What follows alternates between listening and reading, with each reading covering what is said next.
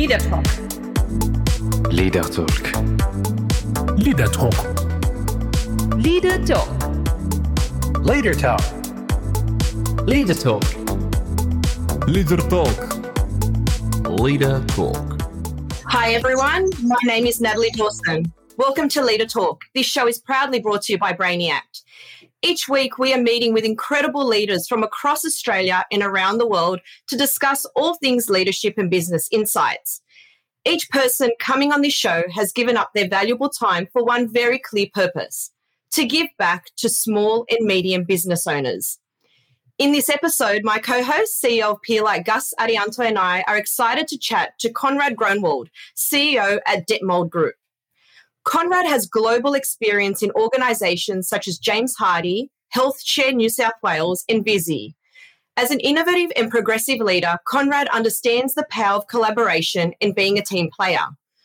Conrad has expertise in leading high-performing teams, generating a company culture around winning, and motivating stakeholders with his structured and profitable business strategies.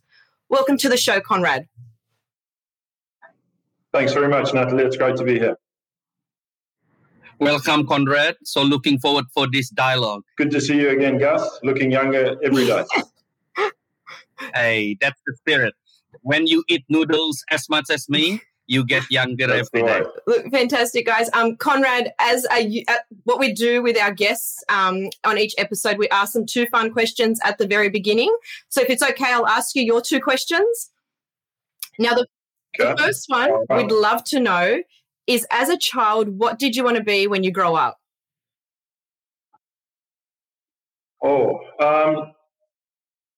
I think originally I wanted to become a sportsman. I managed to play at a reasonable level of sport in both rugby and cricket, which in South Africa were the sort of staple sports at that stage. And I had aspirations to one day represent my country. And at the time, it wasn't even professional, but I wanted to make sure that I was in the mix for that. And the only reason I went to school was so I could play sport. All of our sport was done through school. There weren't many sporting clubs. So, school kind of became a means to an end for me to go and play sport. So that was my dream back in the day. Oh, fantastic. And Gus, yours was, correct me if I'm wrong, to be a teacher? Yes, I always want to be a teacher, but don't forget, I also want to be a noodle chef. So I always have 2 plans just in case one fails. And Conrad, your first job, can we ask, what was your first job? Yeah, my first job was, I guess, for a lot of teenagers, you end up somehow in hospitality. And I ended up behind a bar when I was doing my national service. So I did military in South Africa. And at the time, I was actually working behind a bar, which was great fun.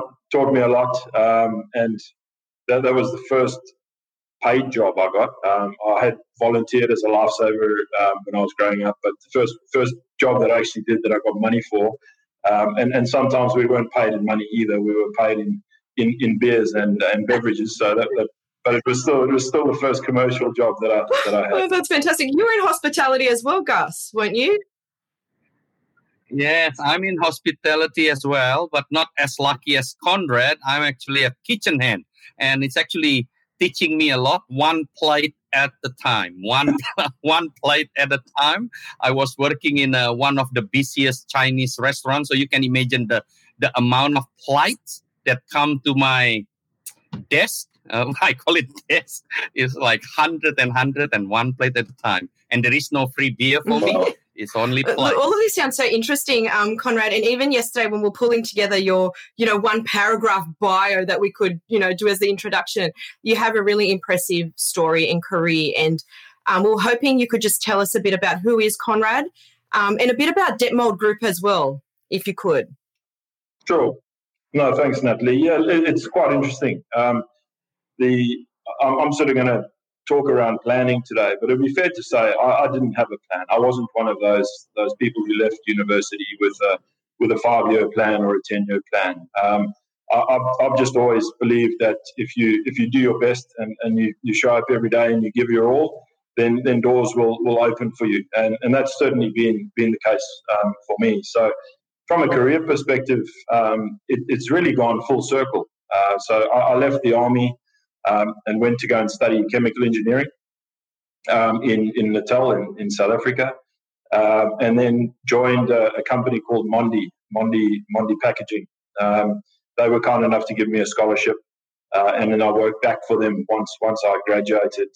So I was in pulp and paper making, and that was really where I started my career. And in the early 2000s, I was approached by Visy Industries in Australia to help them start up their tumut factory in country New South Wales. So that was obviously a significant move for us. We moved from South Africa into Australia. That was what sort of paved the way for our immigration into country New South Wales, starting up a $500 million factory, which honestly was one of the most adrenaline-inspiring experiences that I've ever had. I developed a really good relationship with the owner, Richard Pratt of Visy.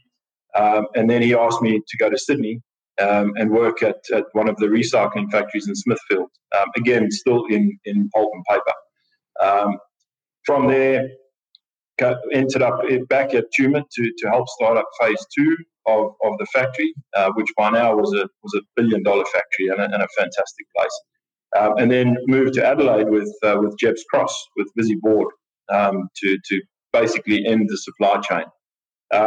Following on from that, I did a couple of years in the health sector, so working for a clinical waste company, and also for the government, New South Wales Health. So you'll be seeing far too much of some of my ex-colleagues on TV these days as they take us through the plan for the pandemic. So I headed up the shared services division of New South Wales Health, which provided all of the back of office services like food supplies, linen, shared services like payroll, etc. So following on from that, I then went kind of back towards my manufacturing roots and joined James Hardie Building Products, and that's where I had the pleasure of meeting Gus and lots of other great people in that business. I was the general manager for Asia Pacific. And then at the end of a pretty aggressive globalization strategy, I've now, as I say, gone full circle. I'm back in packaging in the Detmold Group. So the Detmold Group is, interestingly started, of course, as an SME. Started in Adelaide, founded in 1947 by the owner. And it's grown. It's now a global entity. We've got manufacturing facilities in 8 countries across the world. We specialize in food packaging, so hot cups, cold cups, food wraps, satchel bags, carry bags. We're now entering more into the retail space. So, with partners like Uber Eats and some of those sort of satchel bags. So it's a really exciting place and a great company to be a part of. So I've been with them for 2 months now. Very steep learning curve, and getting in touch with what makes the business successful and making sure that I can build on that foundation, because it's a very strong foundation and a great business. And I'm really looking forward to taking it into the next level of growth. That's fantastic. Do you see, Gus, why I struggled with the bio? Yes, it is fantastic. So, look, Conrad, you've clearly, been in a lot of leadership roles. I'd be keen to know what you think is the best kind of leadership style for organisational success in 2021, especially given the current situation. What would be your view on that? Yeah, I think leaders with very strong value bases are going to be successful at this time. I think people with a real empathy and care for their teams, as everyone struggles. People are all dealing with this differently. Some people see it as a very temporary, transient phase that we're all going to go through and we're going to be fine. But you can't sort of take a one-size-fits-all approach, I think, to how people are dealing with it. So I think that the ability of a leader to be empathetic and certainly supportive of teams, I think is an absolutely critical success criteria at the moment. And then I also think, so that's from the values side. I think from a leadership strength perspective, the ability to be creative and adaptable in these times. Things are moving and changing daily, and I've seen some businesses, particularly in the SME segment, really embrace that and take advantage of some of the opportunities that has come as a result of adversity. Always mindful, though, that some businesses just haven't been able to shift their model, and these are very tough times for those businesses as well. So, yeah, I think that ability to be empathetic and supportive of your teams and understand what they're going through, or try and understand what they're going through, and then being creative and adaptable, and really quite agile, I think, in how you approach the environment now. That's kind of how I see it. How do you see it, Gus? I could be biased on this. Obviously, I'm part of your team not long ago. It's more than 5 years now, but so I can see firsthand how you lead, which is exactly what you say. I totally agree. I think I call it servant leadership, leading with heart, as at the end of the day, the only thing can save an organization during uncertain times are the fact that the people show up. When you mentioned before, when you graduate, you do not have any plan because you believe if you show up, you will be successful. And I think the ability of a leader to make sure the people want to show up, and we understand no one want to show up if they are under duress, it's a key skill. And from the intellect point of view, from the leadership strength, I think I agree with you. Courageous, making fast decision, creative, while still hold your values. I totally agree with you, Conrad, on this. As that's how we run it. That's how I wake up every day, or try to be like that. Fantastic. And then I guess going on from that, I'll ask you, Conrad, this question: what would be your advice for small and medium businesses wanting to generate great ideas in their organisation? What advice would you have for them?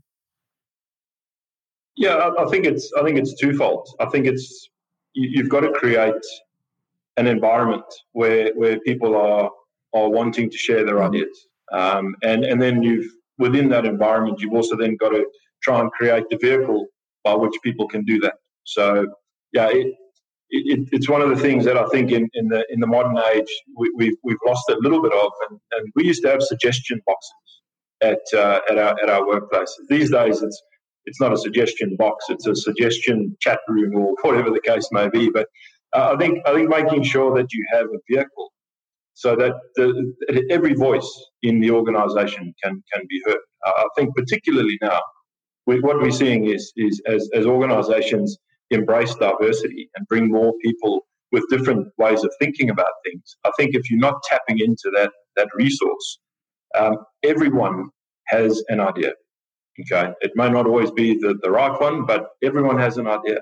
So making sure that you create that environment, and also, as I said, the vehicle by which people can provide those suggestions and ideas about the business, I think really, really helps in making sure you're tapping into this huge resource that we have as business leaders. Yeah.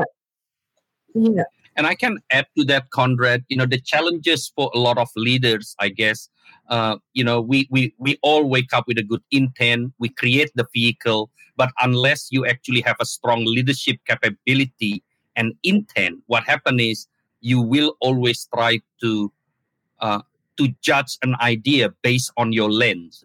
Hence, I think I always love what Albert Einstein said, the minute you judge a fish for its ability to fly, then every idea that the fish actually gave, it's redundant. I mean, the reality is, as a noodle shop, so today I'm a noodle shop owner, Conrad, if one of my staff said to me, hey, why don't we put Italian meatballs into the noodles and make it a menu? And if I really unable to actually explore creativity, I will actually block ideas. Doesn't matter how many suggestion box, doesn't matter how many.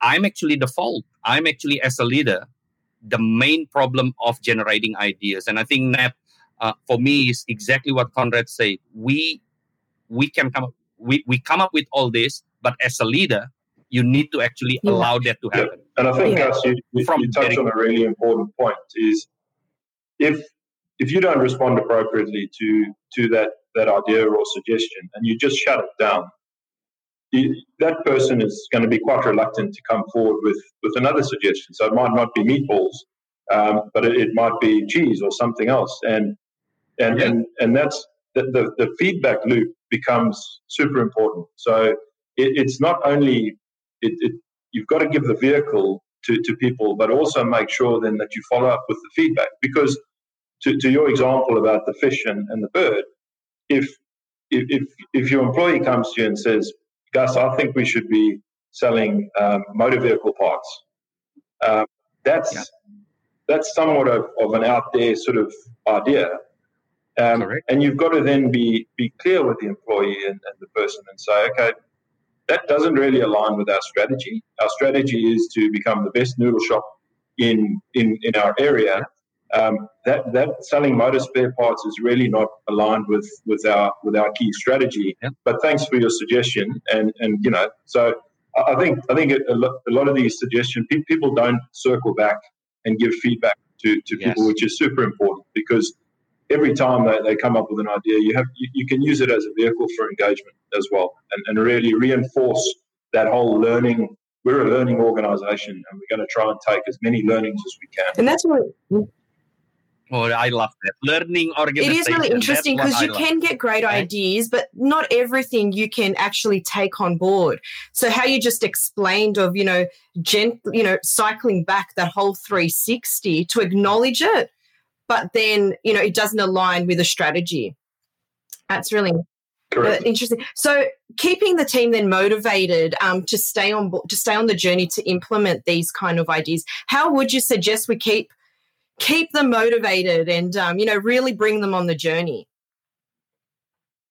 Yeah, good question. And I think particularly these days with some of the COVID challenges and it's quite easy to get despondent about things. Not everything's going to work. I think that if I take some of the things that I've looked at through COVID, it's all of our cycles have sort of shortened. All of our planning cycles, our forecasting cycles, everything is kind of, we're living in a sort of 2 to 4 week cycle as opposed to a 3 to 5 year cycle in some areas. And part of that means that we should be celebrating the small wins and the quick wins. It's not always about celebrating only the destination. It's about celebrating some of the milestones. And even when you have a failure, that's still an opportunity to acknowledge the effort that's been put in by the team and the people. It's not, I think organizations that only celebrate big success, I think are going to find it quite hard to keep people motivated for these journeys, because sometimes in this modern day and age, just fronting up for work for some people is an achievement. And just let's celebrate the small wins and let's make sure everyone is motivated, inspired. Let's do things differently. Back to my point earlier around that creativity. Some of the things that we're doing online with our employees now, we have bring your favorite hat to Teams Day, and things that you would never normally consider. But these things create that energy and provide that wherewithal for the teams to really kind of dig a little bit deeper, front up to work the next day and say, yep, we're going to give it another go today. So, yeah, I think it is more challenging, but it's not impossible. It's just about making sure you're keeping your teams engaged, keeping them motivated, and also having conversations, I think, that don't relate to work.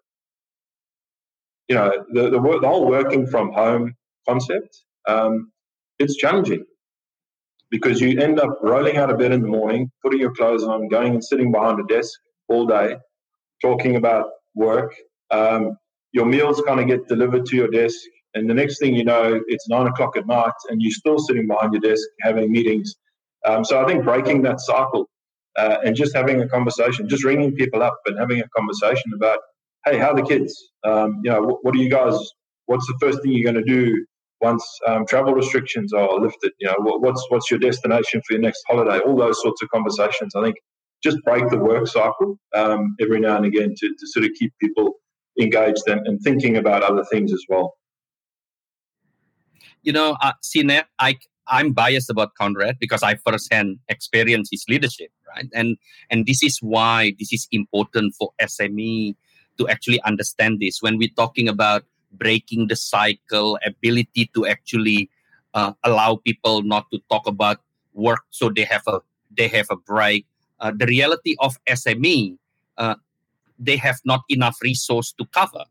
But I always believe, unfortunately or fortunately, you cannot win on both. The reality is COVID, if we talk about COVID or whatever other pressure that come in the future, the people still have to be the priority because they the one who execute it. In the absence of a well-being of the people and in the absence of the performance of the people, doesn't matter what strategy plan, doesn't matter.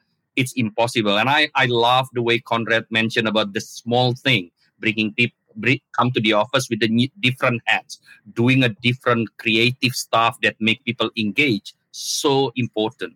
Yeah, but just to add to that, I saw a really creative one the other week where the team wore their pajamas to a Teams meeting. Now, where would we ever have thought people will get together and have a professional team meeting wearing pajamas? It's absolutely. It's that creativity and bringing that different side to what was usually very professional. You know what it's like. Yep. So and it also it also engenders that if you look at leadership today, employees are looking to see some vulnerability from their leaders. And when you've got the CEO of an organization or the manager or the head of the noodle bar sitting in his pajamas, that shows that you're part of the team. B, you have empathy and you're thinking about your team and you're willing to show some vulnerability, which I think is fantastic these days for leaders to show. Yeah, I definitely think it's lovely to see. You mentioned celebrating small wins. Gus, I wanted to ask you about that because you do that all the time at Peerlight with your Peerlight Proud campaign. Yeah. So once again, it's crazy to think that all my leadership capability just come by itself. Obviously, I come from an organization that Conrad lead as well. So all these things that I share back to my organization, I learn from someone as well. In this case, obviously, from Conrad. Yes, we do a lot of small celebration. I totally believe in what Conrad mentioned before. We all have a goal. We all want to go to the Everest. I'm just putting an analogy here. The problem is only few can get there. And if we are unable to actually celebrate the fact that we arrive in the base camp, even base camp is big, even the fact that we actually put the first step, even the fact that we actually going to the shop before the first step to buy the jacket. I really believe in that. So at Peerlight, we do that a lot. We focus on what we can control. And I think organization that only use lag as a lag metrics, means that numbers as the main focus, will be finding it hard to move in this dynamic. At Peerlight, we focus on both lag and lead. So if the people do not achieve the numbers, yet they achieve the process and the discipline to get there, we celebrate them. We certainly do not focus on what I call a lucky number. There's a lot of people say, hey, we are good because we produce X $1 million sales. And I said, what exactly you do? Nothing. I know the client for 20 years. Well, I don't think you actually know what to do. Right? The guy that is just entered the business, making 100 phone calls, doing $1,000 sales, I celebrate him equally. Sorry, I get passionate about this thing about, focusing on, sorry. I forgot I'm actually in the live show. So no, it's okay. Back to you. one that I've been wanting to ask you, Conrad, in your opinion, what qualities do you actually think are lacking from leaders today? It's always been an interesting topic, and times are obviously very different, as we've mentioned. Yeah, I think, and look, I'm speaking from a personal perspective. Yeah. I've had the benefit and been fortunate to work for some fantastic leaders. Similarly, I've had the misfortune and the benefit to work for some very, very ordinary leaders. And I think the first thing to note is that I've learned equally from both of those groups, because you learn what to do and you learn what not to do. And I think that's kind of key. I think at the moment, one of the things that's really tripping leaders up is authenticity. And I think if you didn't have a genuine connection with your people prior to the global pandemic, you can't create one during these times. That's extremely, extremely difficult. So I think leaders who lacked authenticity and leaders who lacked some of the genuine care and compassion for people, you can't create it in this environment. It's not possible. So I think that's, if you look at some of the examples of organizations that have really struggled, I think that's a good place to start putting the responsibility is don't be unauthentic in your approach, and just be very clear and transparent in communication, and people relate to that. It's very clear. What's your view on that, Gus? So if Nat, I spoke to you so many times about this. There is a time where Superman, I'm a Superman fan, so maybe other people, looking at Batman, but I'm a Superman fan. There's a time where Superman is the picture of a leader, a guy that understands and know and how to do everything. You look at something, you can put laser through the eyes and everything burn. But like what Conrad said, the connectivity and the authenticity matter. And unfortunately, there's only one Superman. And the minute you are unable to show your authentic self, which is including your strength and weakness, you can't connect. And to be able to do that, leaders have to be honest to the situation and transparent, and also honest to what they do not know. I'm a big believer that I always say throughout my organization, we are committed not to judge a fish by the ability to fly. And I say to all my leadership team, I say that the minute you start testing people for what they don't know, I will test you for what you do not know. How would you feel? And for you to be able to be consistent around this, come back to what Conrad said. You need to be authentic. Yeah, it's simple, isn't it? It's when you think it's just be authentic. And I guess it ties back into values then, doesn't it? Live your values, bring them to life. Correct. And I think, I think one of the challenges and drawbacks of the high level of activity we see in the leadership space is that there's so many people trying to coach leadership and provide examples of leadership. And I think people are getting a little bit confused around, okay, should I be managing? Should I be an authentic leader? Should I be a servant leader? Should I be a situational leader? And in all honesty, just be the leader that you are. Just be the people will respect you and relate to you a lot more if you just yourself. Just be yourself.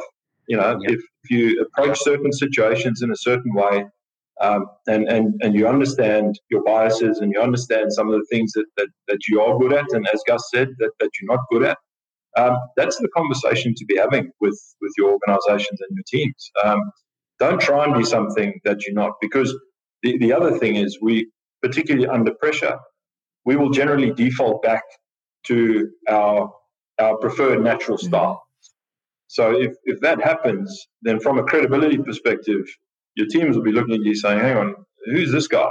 This is not the guy who's been around and being the player coach and, morale. And then all of a sudden when the chips are down, the angry man comes out, the Hulk comes out. That's quite damaging to people. Trust is just such an important element of leadership, and when people don't think you're being authentic, that's an immediate red flag. And if you then back it up with unauthentic behavior, I think that just creates a level of mistrust that you can't really afford in successful leadership these days. Yeah, very nicely put. Yeah. We can discuss leadership for the full hour, but I know we need to get onto the planning side of things. And I know when we had our discussion, what really stuck with me was that quote, and I have it written down here because it was really powerful. If you fail to plan, you're planning to fail. And I know that's what we're going to be discussing. So to kind of kick it off, Conrad, you've mentioned to us previously in our discussion the importance of planning, and it means different things to different people. How would you personally best describe this? Yeah, I think when people hear the word planning, that they immediately go to a project plan or an itinerary, and I think what I encourage SMEs to do is don't drop down to that level too early. So when I'm talking about planning, I'm talking about business planning, and that's kind of all encompassing. It covers the entire spectrum from, okay, what is our vision? Where do we want to be? Where do we want to position ourselves? What is our purpose? What is our mission? And then, okay, what is our strategy? So it's all encompassing, and the actual plan drops out of all of those sort of key headlines. So I'm fortunate enough to sit on the board of a couple of SMEs, and I find that the concept of planning is a real tension point for them, because the bias is for activity, and the bias is for let's do things, let's go and implement something, and that's fantastic, and there's a place for that for sure. But if you don't have a plan, the other quote that I've heard is if you don't know where you're going, any road will get you there. So when I'm talking about overall business planning, it's not just about the project plan. It's around, okay, what is our North Star? What is our guiding light that we are going to pin every decision that we make as a business to? So if I'm running a noodle shop, what is my vision? Do I want to be the best noodle shop in the region? Do I want to have the biggest range of noodles, of recipes? Do I want to be the lowest cost noodle shop? These are all things that you've got to try and be quite purposeful about right at the beginning, as early in the journey as possible. Because without that North Star, SME particularly, you're resource strapped. So you've got to be really clear that every resource you're using is being used on something that aligns to that North Star and to that vision. So it's all encompassing, Natalie. I don't sort of just pull out the little plan and say, okay, if you don't have a plan for that, because environments will change. We've seen that with the pandemic. Now, if your vision was to be the best noodle shop on the block, then the global pandemic has certainly thrown a spanner in the works of your, let's call it your 3-year roadmap. But it hasn't destroyed your vision. Your vision is still intact. You may have to navigate slightly differently around the current challenges, but your vision and your goal of being the best noodle shop on the block is still intact. So yeah, sorry, Conrad, and I like what you said, Conrad, because when we spoke about this initially to bring this topic, you remind me a lot of SME very energetic and passionate with their ideas. Or they start the business, they left everything because the idea of the business. And I agree with you. In the absence of that plan, you actually will derail to where you want to go, because you don't even know where you want to go because of your excitement. I just want to cook the best noodles. Yet we do not even know what the best noodle looks like. Yeah. And go ahead, I was going to Natalie. say, just to add to that, when there's been situations we've had to write copy for small or medium businesses, and, obviously we need to understand the vision, mission and values of a business. And there have been situations where, whether we're writing case studies, web copy, or, whatever it is, where there is no vision and mission and values because the perception is that we don't need that. And listening to what you're saying is that actually helps formulate your plan. You need that to actually write the plan. Is that correct? Absolutely, absolutely. And I think that's a great misperception that you've called out. And I often get that. As I said, I sit on a couple of boards, and the first thing that I sort of get the view is, but we're not big enough. You're running corporate businesses. They need, and I think also it's important to note that it doesn't have to be a 10-page glossy document with a, you know what I mean? And I think that's also one of the misconceptions is it can be as simple as the example that I use. Richie McCaw, for those rugby players, arguably one of the best rugby players in the world. His plan was on the back of a napkin that he wrote when he was in a store in New Zealand. He was talking to his uncle, and he said he wanted to be an All Black. And that was written out. So they sketched the sort of the map towards how he could do that. And then his uncle said, well, do you want to just be an All Black, or do you want to be one of the best All Blacks ever? And again, similar sort of context, right? And he said, I want to be one of the best All Blacks ever. And again, arguably, and I'm sure there's lots of Australians who are sort of throwing things at the screen right now about me mentioning Richie McCaw. Keep in mind, I'm a South African and a Springbok supporter, so it's difficult for me to do it as well. But I just thought that's such a good example where it doesn't have to be a huge headline. It doesn't have to be a glossy marketing presentation. But irrespective of the size of the organization, if you've got your vision and you've got your purpose, you can relate to that every day. Every decision that comes across your desk, if you've got your North Star and your vision, and you can say, does this align with where we are wanting to go as a business? And if the answer is no, then it goes and you park it to the side.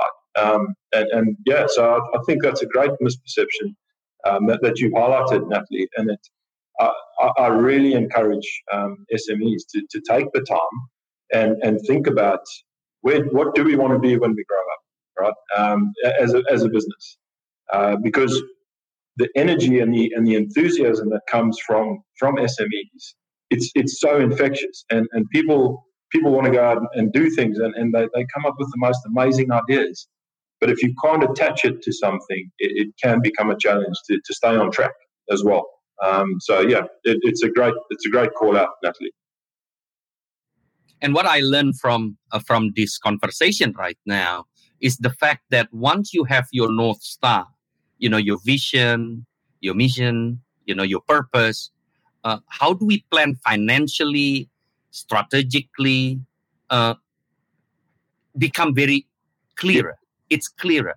If your vision is to be the largest noodle shop, like McDonald's style noodle shop, and today I only have one, then to actually make a lot of creative adjustment to the noodles will never get me there, because noodle chain have to have standards. So I need to start from day one doing that. Now this is what I learned. What's your view? So if I ask you this in context of that, say as a noodle shop, for example, how do we plan financially and strategically in the back of our North Star? Where do we start? How do we become disciplined about that in the high level question of course? Yeah, I think what you said there is really important. If you have the right North Star and the right goal and objective, all of that, let's call it that second tier planning around resources, finances, operational excellence, all of those sort of things, they become easier. Again, back to that analogy, if you don't know where you're going, any road will get you there. So if you don't have the North Star, planning financially becomes almost impossible because you don't know what your objective is. So, yeah, you need that goal to then say, okay, to your example, I want to be a global noodle shop. Okay. So I've then got to think about what are the decisions that I need to make today that are going to enable that. And the sort of phrase that I often encourage people to use is, let's start as we want to finish. So let's make sure that we've got the end in sight. And we all of our behaviours, every brick that we lay in that foundation is going to be necessary for that long-term goal. And then your plans drop out of it. So if you're wanting to, even if you're not wanting to become a global noodle, if you just want to have five noodle shops in the local region, well, you've then got to decide, okay, do I think I have the capability to start up all 5 at once? Well, okay, no, I don't think so. I think I'm going to start with 2 this year. And then that drives your financial decision making, and that drives your employment decisions, and it drives how much you're going to invest in training. So again, it comes down to how clear you are about your destination and about how you're going to approach that roadmap. And then the plans literally drop out of that because you've got that North Star, you've got that ability to say, does this align with our strategy? And if it doesn't, then you scrap it. And that's the other thing I think, Gus and Natalie, that's really important. And one of the things that I know we drove pretty hard at James Hardie, Gus, is be very clear on what you are going to do, but be just as clear on what you're not going to do. Because those become the distractions. And again, SMEs, we know that they're always tight on resources.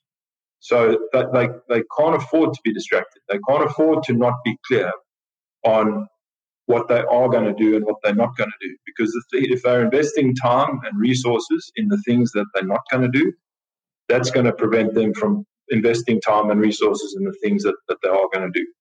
So the plans drop out of that, I think.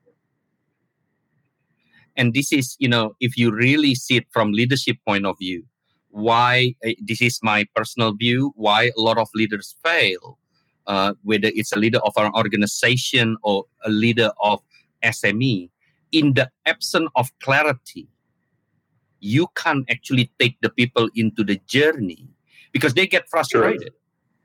Sure. Even the owner, I'm as a noodle shop owner become frustrated because one day I wake up, I want to be global. The next day I wake up, I want to have 2. The next day I wake up, I want to actually open a spaghetti house.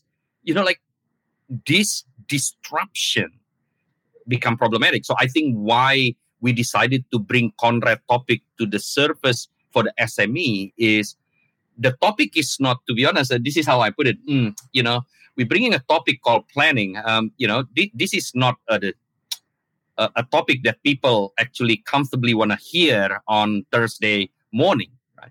But in the absence of discipline around this, your leadership capability will be challenged, your clarity will be challenged, and then it impact everything that you want to do. So thank you, Conrad. I love when you said, well, can you repeat again? Let's start with, when you say destination. I like that phrase. Let's start as we want to finish. So let's all of our behavior, if we want to be a global business one day, our behavior has to align with that.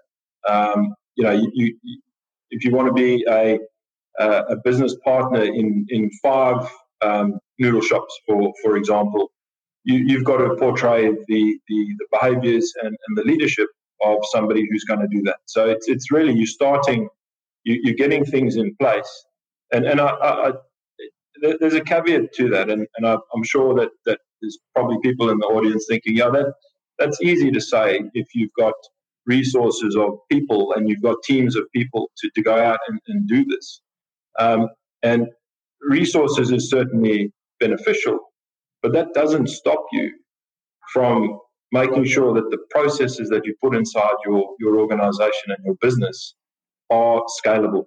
And if your plan is to scale up, then think about that in your decision making. And back to your point, Gus, if you're waking up from day to day and one week you're saying, right, we're going to be a global force, and the next week, no, you know what, we're just going to stay in Australia, and then the next week after that, you know what, we're just going to stay in our suburb.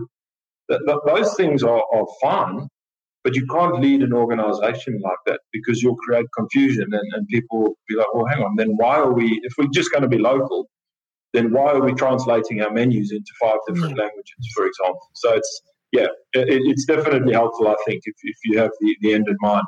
Start as you want to finish. Yeah. Isn't it lovely, that example? I think this is the key of all it. You know, if you want to be local, yet you actually asking one of my staff, which is, I'm a small noodle shop, so I got students working for me and said, hey, can you create the menu in 5 languages? Well, maybe there is 5 language, ethnics in my suburb, but it still need to be clear as well, because instead of asking the staff to clean the restaurant, the staff will be busy doing something. So I love this, the example that you put, Conrad. And I think part of that as well, and particularly in the SME space, is be very clear on what you're good at and play to your strengths. Be very clear, if you are the noodle shop, why are people going to buy your noodles as opposed to other people's noodles? And again, stay true to that throughout your journey. If that's your differentiator, if that's your source of competitive advantage, that's what you're good at, then keep playing to those strengths throughout that journey. And you'll find that there's a loyalty that also drives the right behavior. If everyone, all of your teams, whether you a team of 3 or a team of 3,000, if everybody knows what you're good at and they keep playing to those strengths, it becomes extremely difficult for competitors to get in your space. Yeah, this is really interesting. And I've got a question for both you, Conrad and Gus. You're a small business and you're busy. You have limited resources, like you mentioned. If there was one bit of advice you can give them about the importance of planning, what would it be? So for any of those that go, too busy, sounds really difficult, which you've just explained, can be as simple as writing it down on the back of a napkin. What piece of advice would you give them? My advice would be consult as widely as you can. The benefit, one of the benefits of large organizations is diversity, as we spoke about earlier. So if you've got 20 people on your management team and you've got a diverse group, you will get strengths. All of those people will have strengths and weaknesses, and they'll help guide the business. Sometimes when you're an SME, you've got 1 or 2 people. The risk there is you're not really able to diversify your thinking. So go outside of your business and speak to as many people as possible about your vision, about your purpose. Speak to the most. Sometimes it helps to speak to the most pessimistic person that you know, and really get them to rain on your plan. I guess because sometimes those pessimistic people will identify potential roadblocks for you. Don't always surround yourself with optimistic people who don't see any obstacles to growth. Make sure you're consulting as wide a range of people as possible. That whole consultation, you're not in it alone. I think that's the other key message for SMEs. People think because they don't have scale, they don't have the gravitas and the ability to go and consult with people. And that's not true. There's a lot of people. Look at this initiative that Gus has started. There's a lot of people who do understand the economic significance and the importance of SMEs. People who are willing to take time out and help this group grow, because my business that I'm running at the moment started as an SME. Visy Industries started as an SME. James Hardy started as there's no businesses these days. No business starts as a $3 billion entity. Correct. So we've got to encourage that group, and they've got to consult and ask lots and lots of questions and get that diversity so that they can take all of that into their think tank and say, okay, I've now got a lot more information on which I can base my decisions. And again, there are people out there who are very willing to help and give their viewpoints. So, yeah, I think consult as widely as you can, particularly if you've got a small business, because otherwise you're only really able to get 2 or 3 opinions. And again, in an SME, what interests my boss fascinates me. So if you're the leader of an SME and you've sort of given your perspective on things, well, the reality is that your employees are more than likely to agree with you, which is not always healthy either. So I think, my advice would be cast the net as wide as you can, ask lots and lots of questions, and consult quite widely. That's great. And what's your view on that, Gus? And I, on top of what Conrad said, because I agree, when you open your mind, you suddenly see a lot of people want to help. Just even using the Leader Talk. I've been talking about this for 3 years. The minute we have the platform, I have the first 10 speaker, and thank you, Conrad, number 5. We spoke about yesterday.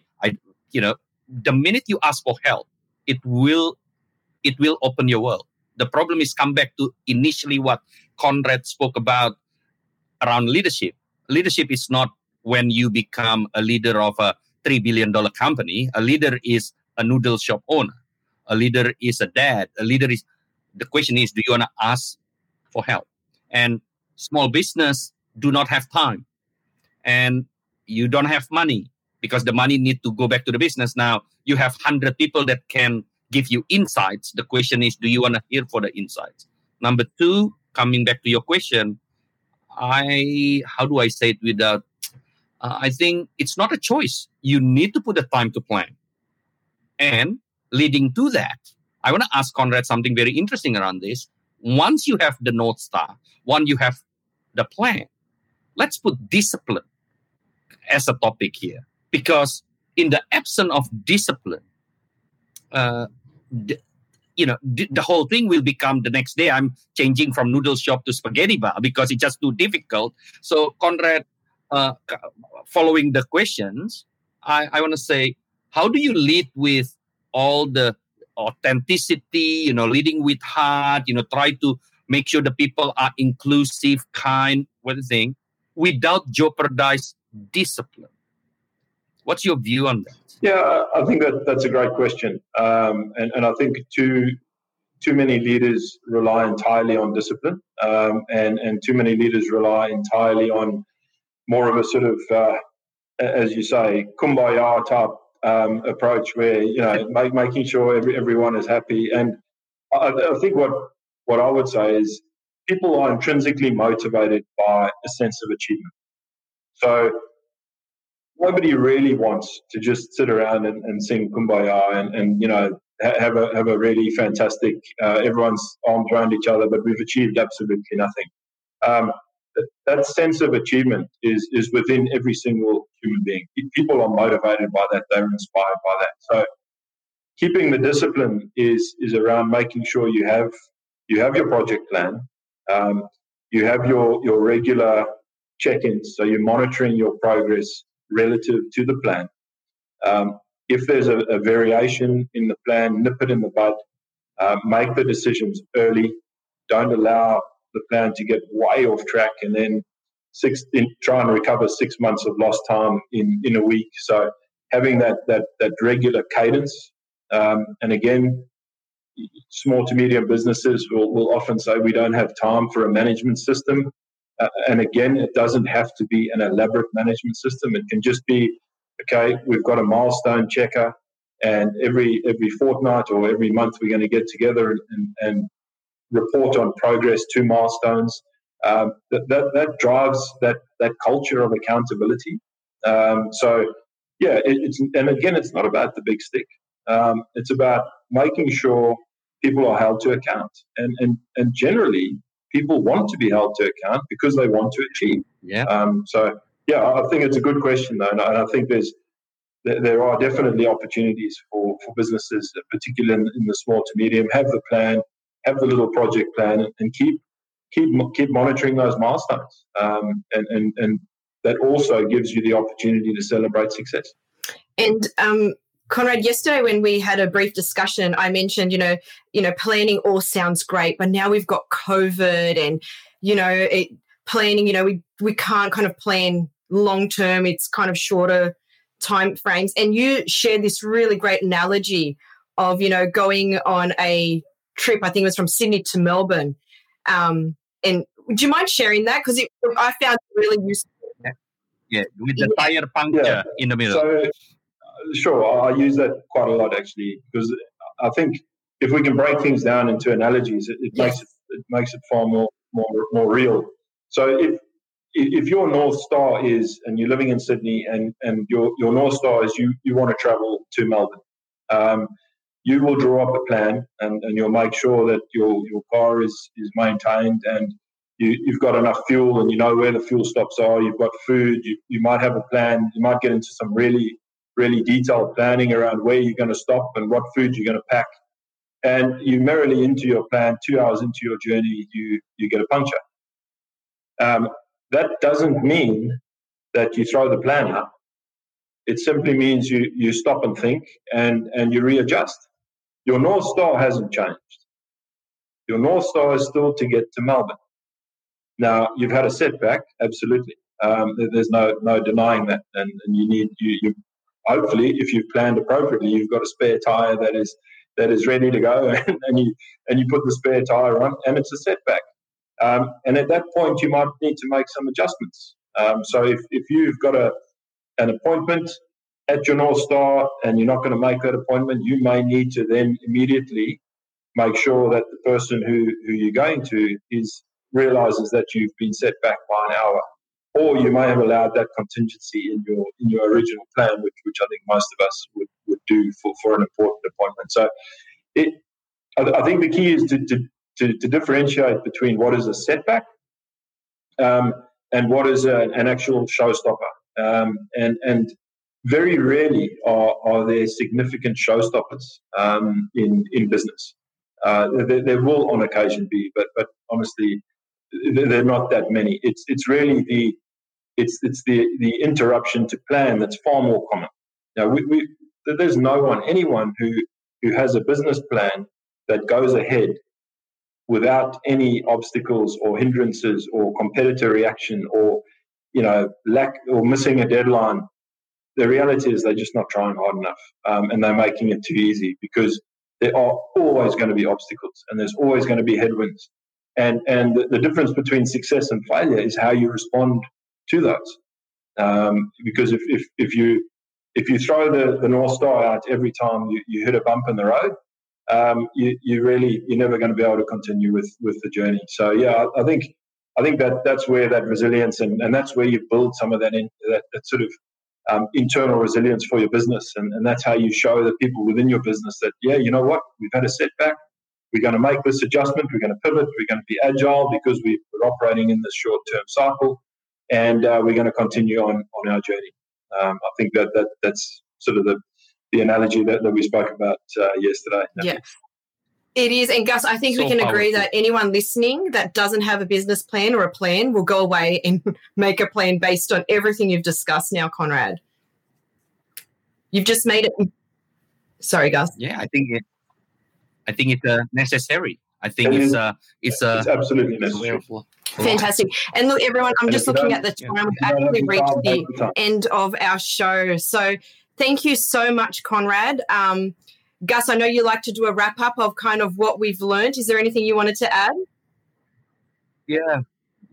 I think to wrap up, but before we wrap up, I just want to congratulate Conrad in the new journey with Detmold Group. I think the organization very lucky and very fortunate to experience your leadership. I experienced your leadership firsthand. Whatever you mentioned is actually stay with me as well.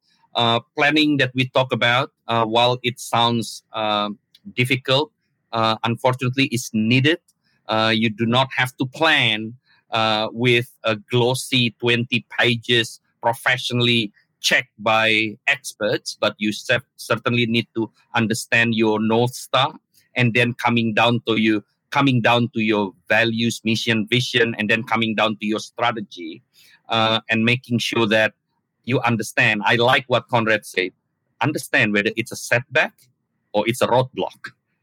Like it's don't think setback as a roadblock, because you don't want to say you want to own noodle shop and then the next day you want to own a barber shop, and then the day after you want to become a different company again.